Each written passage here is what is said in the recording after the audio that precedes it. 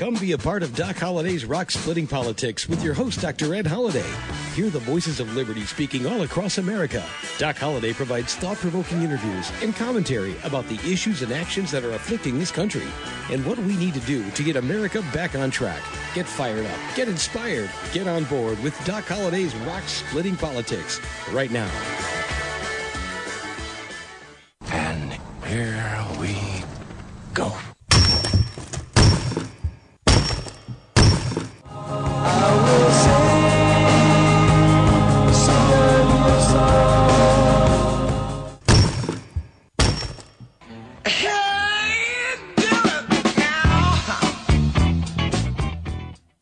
And once again, that is the sound of rock cracking, and you've got Doc Holliday's Rock Splitting Politics. You're listening to us right here on webtalkradio.net, and I'm your host, Dr. Ed Holliday. Glad to have each and every one of you. This is a big day for this week's show. We're talking about ESG. There's people out there that are listening to my voice, and you still don't really know what ESG means. And what's going on with ESG?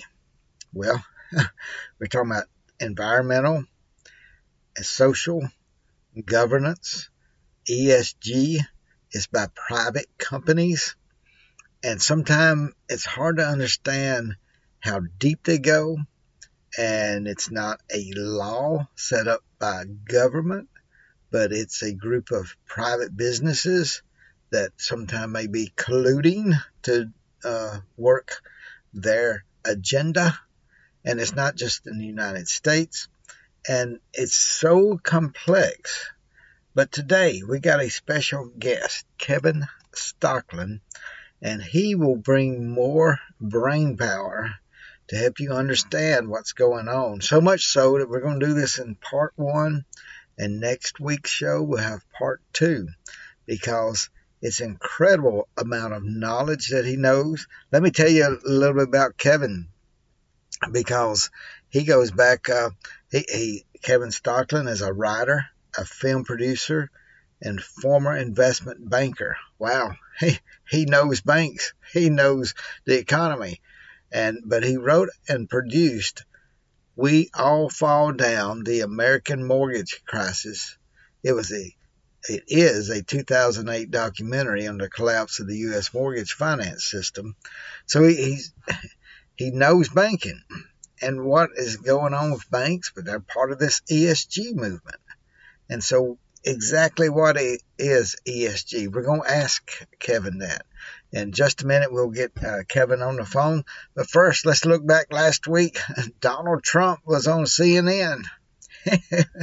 They had him for a town hall meeting, and the moderator, just one person, but she did finally get Trump to call her nasty. He said, "You're just nasty." And the thing is, it's supposed to last an hour and a half, but CNN pulled the plug on it around an hour or so. They pulled the plug because they knew Trump was winning. Trump was getting his way. It was a Trump fest, even though the CNN did everything they could with the moderator to try to undermine him, and it made the liberals so upset. I imagine the liberals, those who are donating the millions and billions, and I say billions because you got people like Michael Bloomberg. Hey, you got people like Sam Bankman-Friedman. You remember him? FTX, Mr. FTX cryptocurrency, and they don't know where billions went. And Elon Musk was the one that said, "Hey, check it out." The Federal Elections Commission thinks they say, he gave $40 million, second largest donor other than George Soros, to the Democrats there in the midterm election, just before, of course, it's like the government knew, hey, we can't take him down until after the election because we need all his money. But surely the deep state wouldn't have said, "Oh, let's jump on this early in September or something." No, they waited after the election. But anyway, Sam Bankman-Fried, uh, Elon Musk said, hey, he suspects he may have donated $1 billion to the Democrats. With the deep state, FBI, with the SEC, Gary Gensler being a good buddy of Sam, I doubt seriously they'll ever dig that up. It should be looked into. But let's go on and get ready for this show about ESG. ESG. And tell others. Number one, listen to this show and listen to next week's part 2. Kevin Stocklin does a great job. So if you know of people who wonder what is ESG, send them a link to Doc Holliday's Rock Splitting Politics, this show, and do the same for next week. It's important for people to know the depth this goes and what we can do to fight back and what's happening to try to fight back. So let's get Kevin on the line right now. On this week's Doc Holliday's Rock Splitting Politics, we have Kevin Stocklin. And Kevin, welcome to Doc Holliday's Rock Splitting Politics. Thank you for having me on. And tell us where you work right now, Kevin. I'm in Tennessee at the moment. You might be hearing a little bit of thunder outside. We got a big storm rolling in. Okay. Well, Tennessee is a great state. I always hear the great state of Tennessee. We know a lot of good things have come from there. And today, on this week's show, we want to talk about ESG. And a lot of people don't even know what ESG is. And so can you give us a little background about the ESG movement? Yeah, people are learning about this movement. It is going to be one of the most important factors in a lot of people's lives in terms of energy and inflation and culture and everything else. But ESG stands for environmental, social, and governance. And it's this umbrella ideology. It includes everything from climate change to racial justice. They even throw in things like gun control and abortion rights. So it's a collection of really all of the progressive ideologies, and they've gathered together under one roof called ESG. But what people need to understand is it's also an industry. There are tens of trillions of dollars that back this industry, and it's a way to essentially force arm twist corporations all over the world to getting in line behind this agenda. And it is our money. It's our retirement money. It's our pension money, our 401k money that's being used by the asset managers that control our money to vote the shares that they own in these companies to compel managers to go along with the agenda. And they've been very successful in doing this over the last couple of decades. Kevin, as you say that over the last couple of decades, and I've just heard about it the last couple of years, so it's been at it for a while, and you said worldwide. Is this something that came to America from other shores, or pretty much started in America and spread around the world? It actually has its origins in the United Nations. So 2005, the concept of ESG was developed, and they have their sustainable development goals that are coming out of the United Nations. And again, this includes all the things I mentioned: climate, social justice, economic equity, etc. But they basically said, look, we're only getting so far with government laws and regulations. We want private corporations to get on board with this as well. And the way that we can control them is we can go to a short list of the world's largest asset managers and get them on board with this agenda. And they are able to turn around and control the corporations. When you invest your money in the stock market, you don't actually go and buy shares in Apple and Ford and GM and Google or whoever. You buy shares in typically a mutual fund or an index fund or something like this. Those asset managers who run those funds, they control those shares. They get to vote those shares. Currently, the largest three asset managers are BlackRock, Vanguard, and State Street. Together, they control nearly $20 trillion in assets, other people's money. And they are the largest shareholders in 90% of the companies in the S&P 500 today. Right. And that is staggering, the amount of power. Did they I know you said they've been at this since 2005. Did they do that by how do they get control of the boards? Well, so it started out at the UN. That's where the idea was hatched. Then they got an organization called the World Economic Forum on board, and they set up a strategic partnership with the United Nations to push this agenda. And this is basically a gathering of all of the top CEOs and corporate executives and political leaders in Switzerland. They get together once a year, but they also join clubs. There's clubs like Climate Action 100 and the Glasgow Financial Alliance for Net Zero. There's an insurers alliance. There's a banking alliance. There's an asset managers alliance. So they join these various clubs and they pledge to push the agenda, whether that be climate change, whether that be racial equity, whatever, across all of the companies in their portfolio. So that it's really a very ingenious way of getting the private sector on board with this movement. But the frightening thing is that it also allows companies it pushes companies to do things that governments can't do. So, for example, the US government is prohibited by our Constitution from censoring speech, particularly political speech. But they can get the social media companies to censor speech. So Facebook and YouTube and Twitter are now being charged with censoring political speech leading up to the last presidential election. It is illegal for the government to surveil Americans or collect databases on, for example, gun purchases.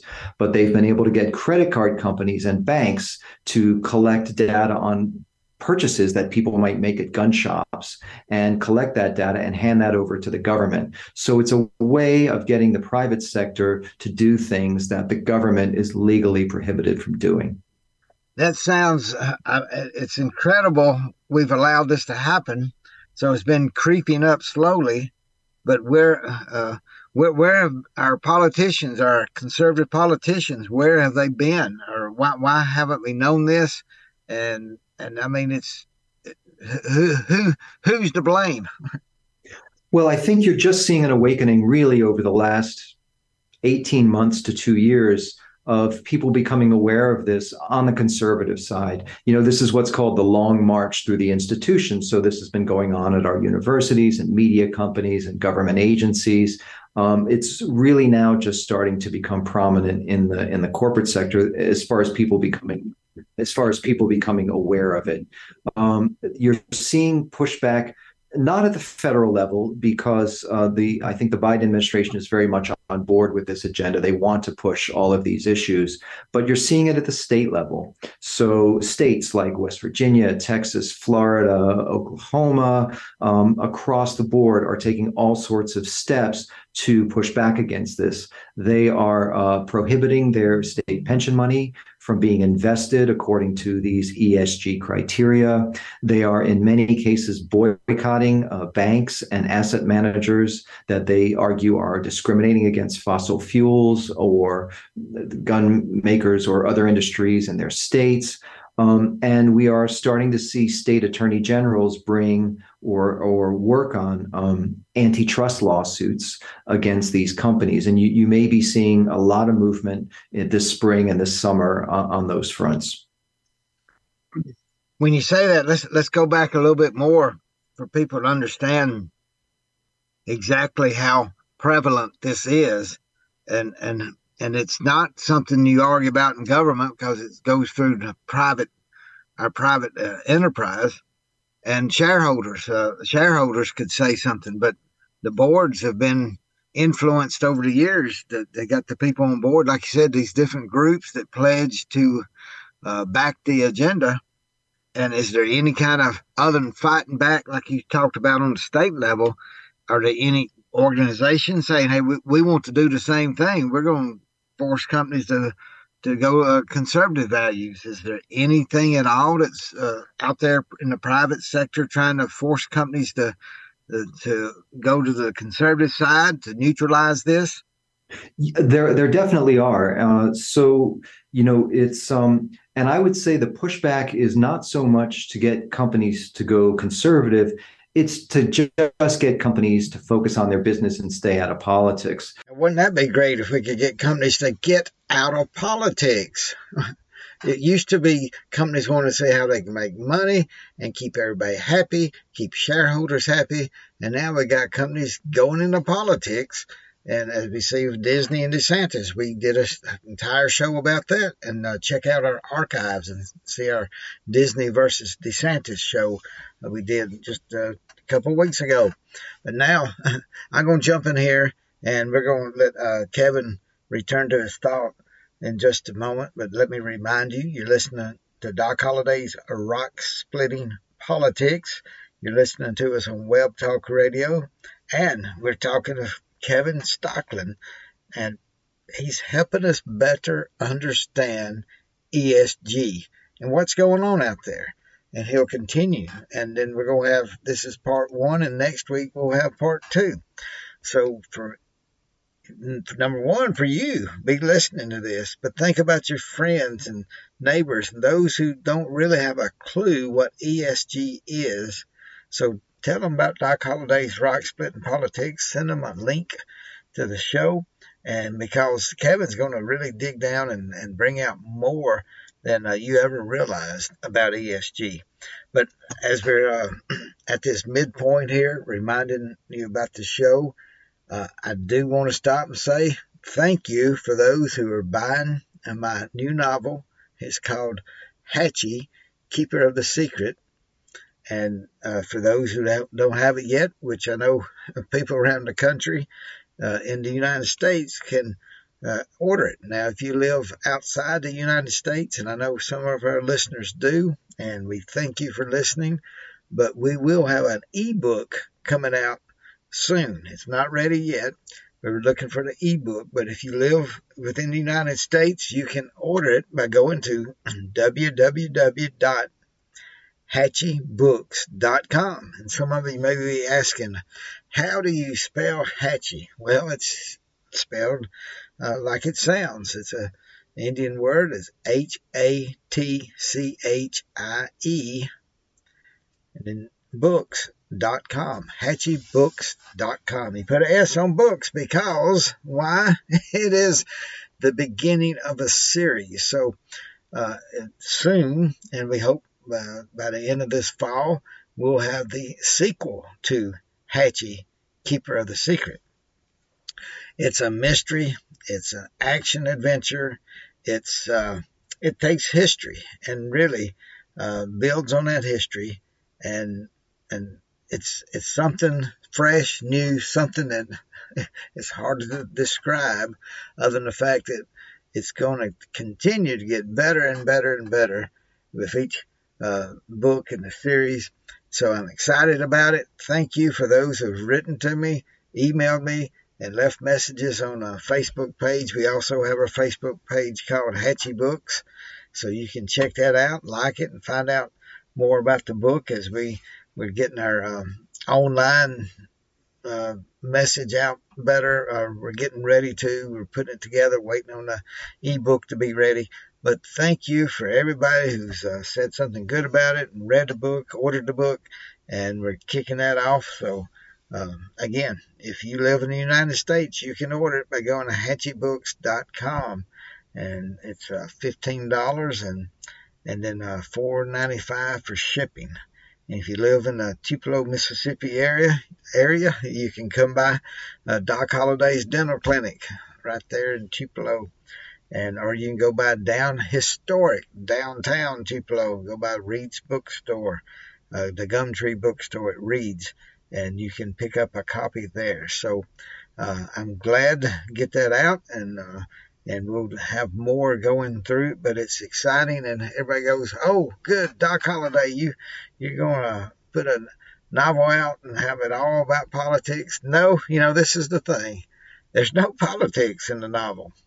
Absolutely. Well, I mean, somebody might see something leaking in and call it politics, but it's just a good action adventure thriller, and it's just I can't explain it other than the fact you just got to go order it and read it. Okay. Hey, we're gonna get back to Kevin Stocklin here, as we were talking about the different parts of ESG and what some companies are doing and how some are, like I said, what's a goal to defeat ESG? One of the main goals is just to tell companies, go back to making money and helping the shareholders and lowering the price of your product and make money in the old-fashioned way. Stay out of politics. All right, now let's get back to Kevin Stocklin right now.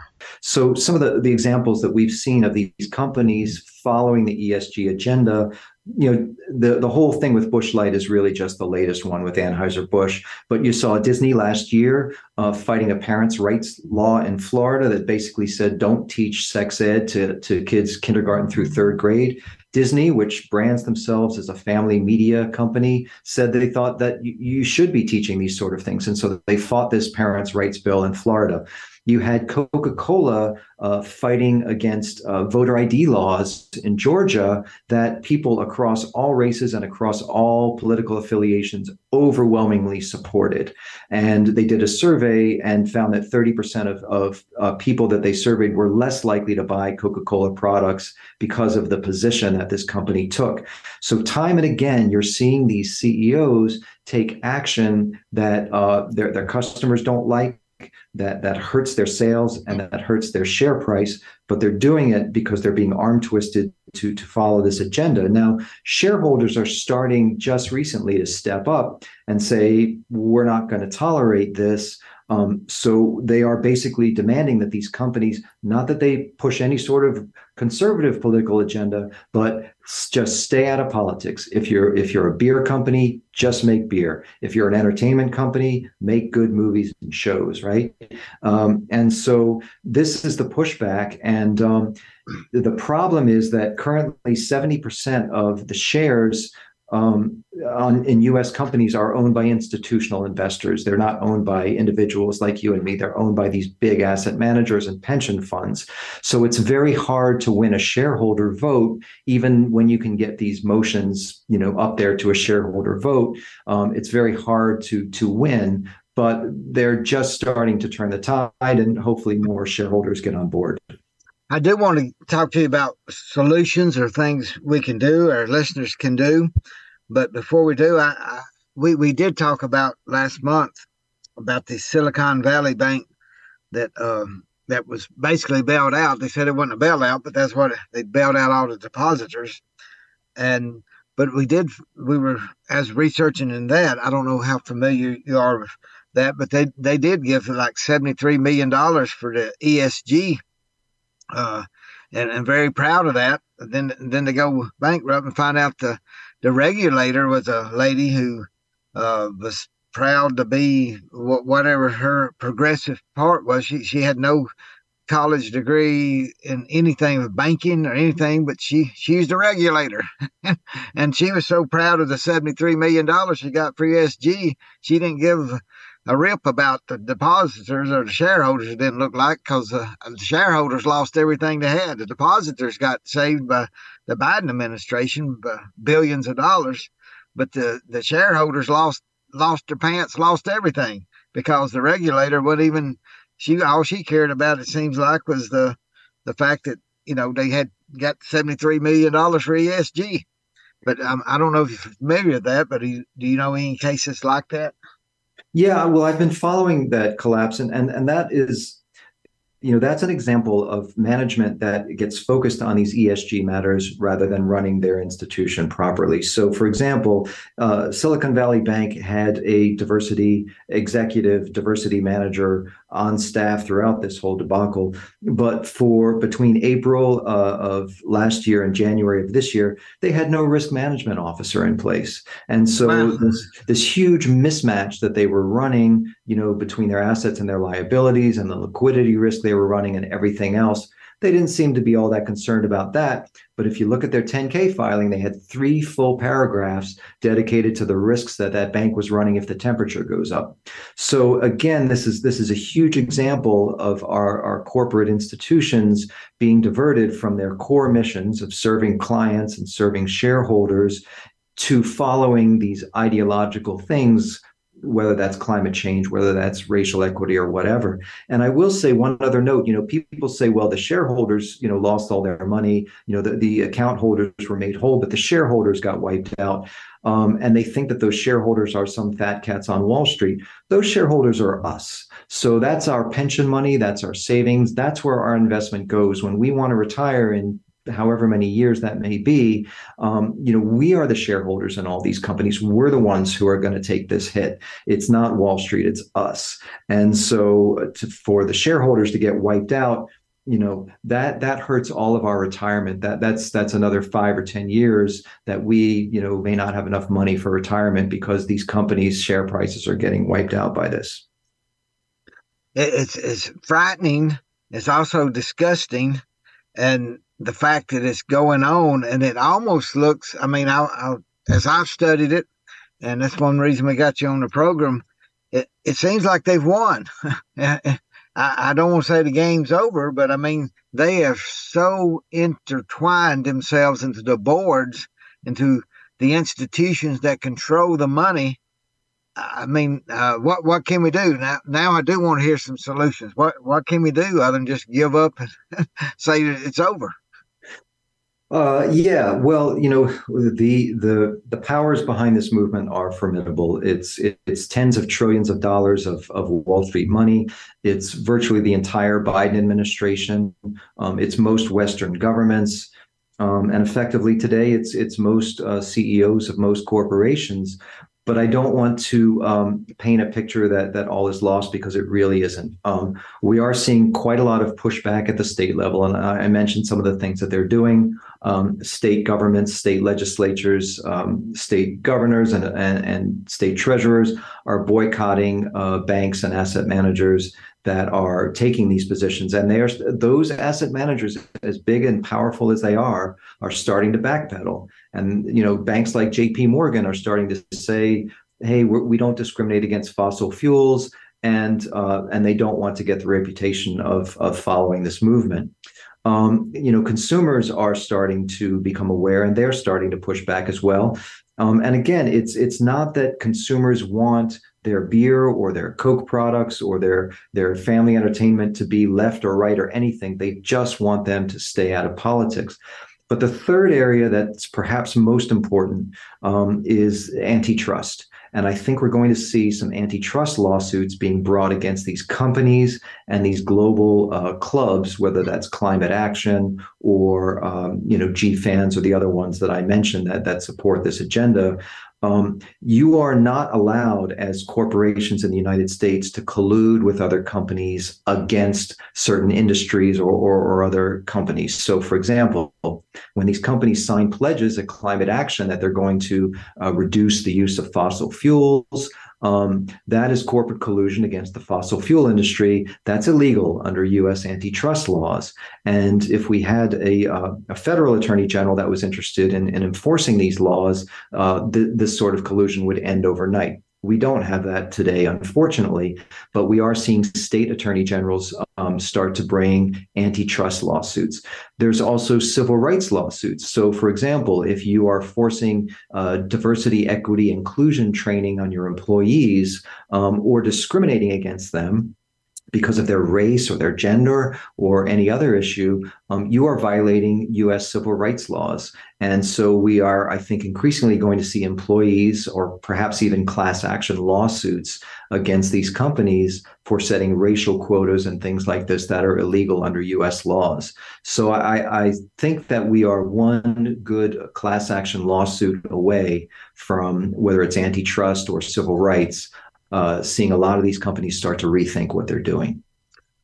Well, Kevin, I appreciate you bringing those points and explaining why it would be violating the antitrust laws we have, but as far as companies colluding, and that's exactly what they're doing when these are pledging together. That's colluding, and the civil rights. It's sort of funny thinking about the states have to protect U.S. civil rights because the federal government won't do it. Or I should say, this regime or this administration won't protect the civil rights when it comes to the ESG policies. Now, wow, did you learn much from Kevin Stocklin? I sure have. and it will continue next week with part 2. We're going to stop right there. And I appreciate you listening to Doc Holliday's Rock Splitting Politics. Hey, I told you that when we did the DeSantis versus Disney show a couple of weeks ago, I told you I may have to go down to Disney World and check it out, and I may do that just to see some of the input that we learned from that show from the Forbes writer. So a lot of things going on. And Doc Holliday's putting a light on things that you may not hear other places. So thank you for listening. We'll be back next week with Kevin Stocklin, part 2. See you then. Thanks for joining us today, and remember to listen again next week for another edition of Doc Holliday's Rock Splitting Politics. You can order Ed's new book, Bedrock Truths, by clicking on the book cover right in front of you on the screen, or visit DocHolliday.org. Thanks for listening, and we'll see you again next week.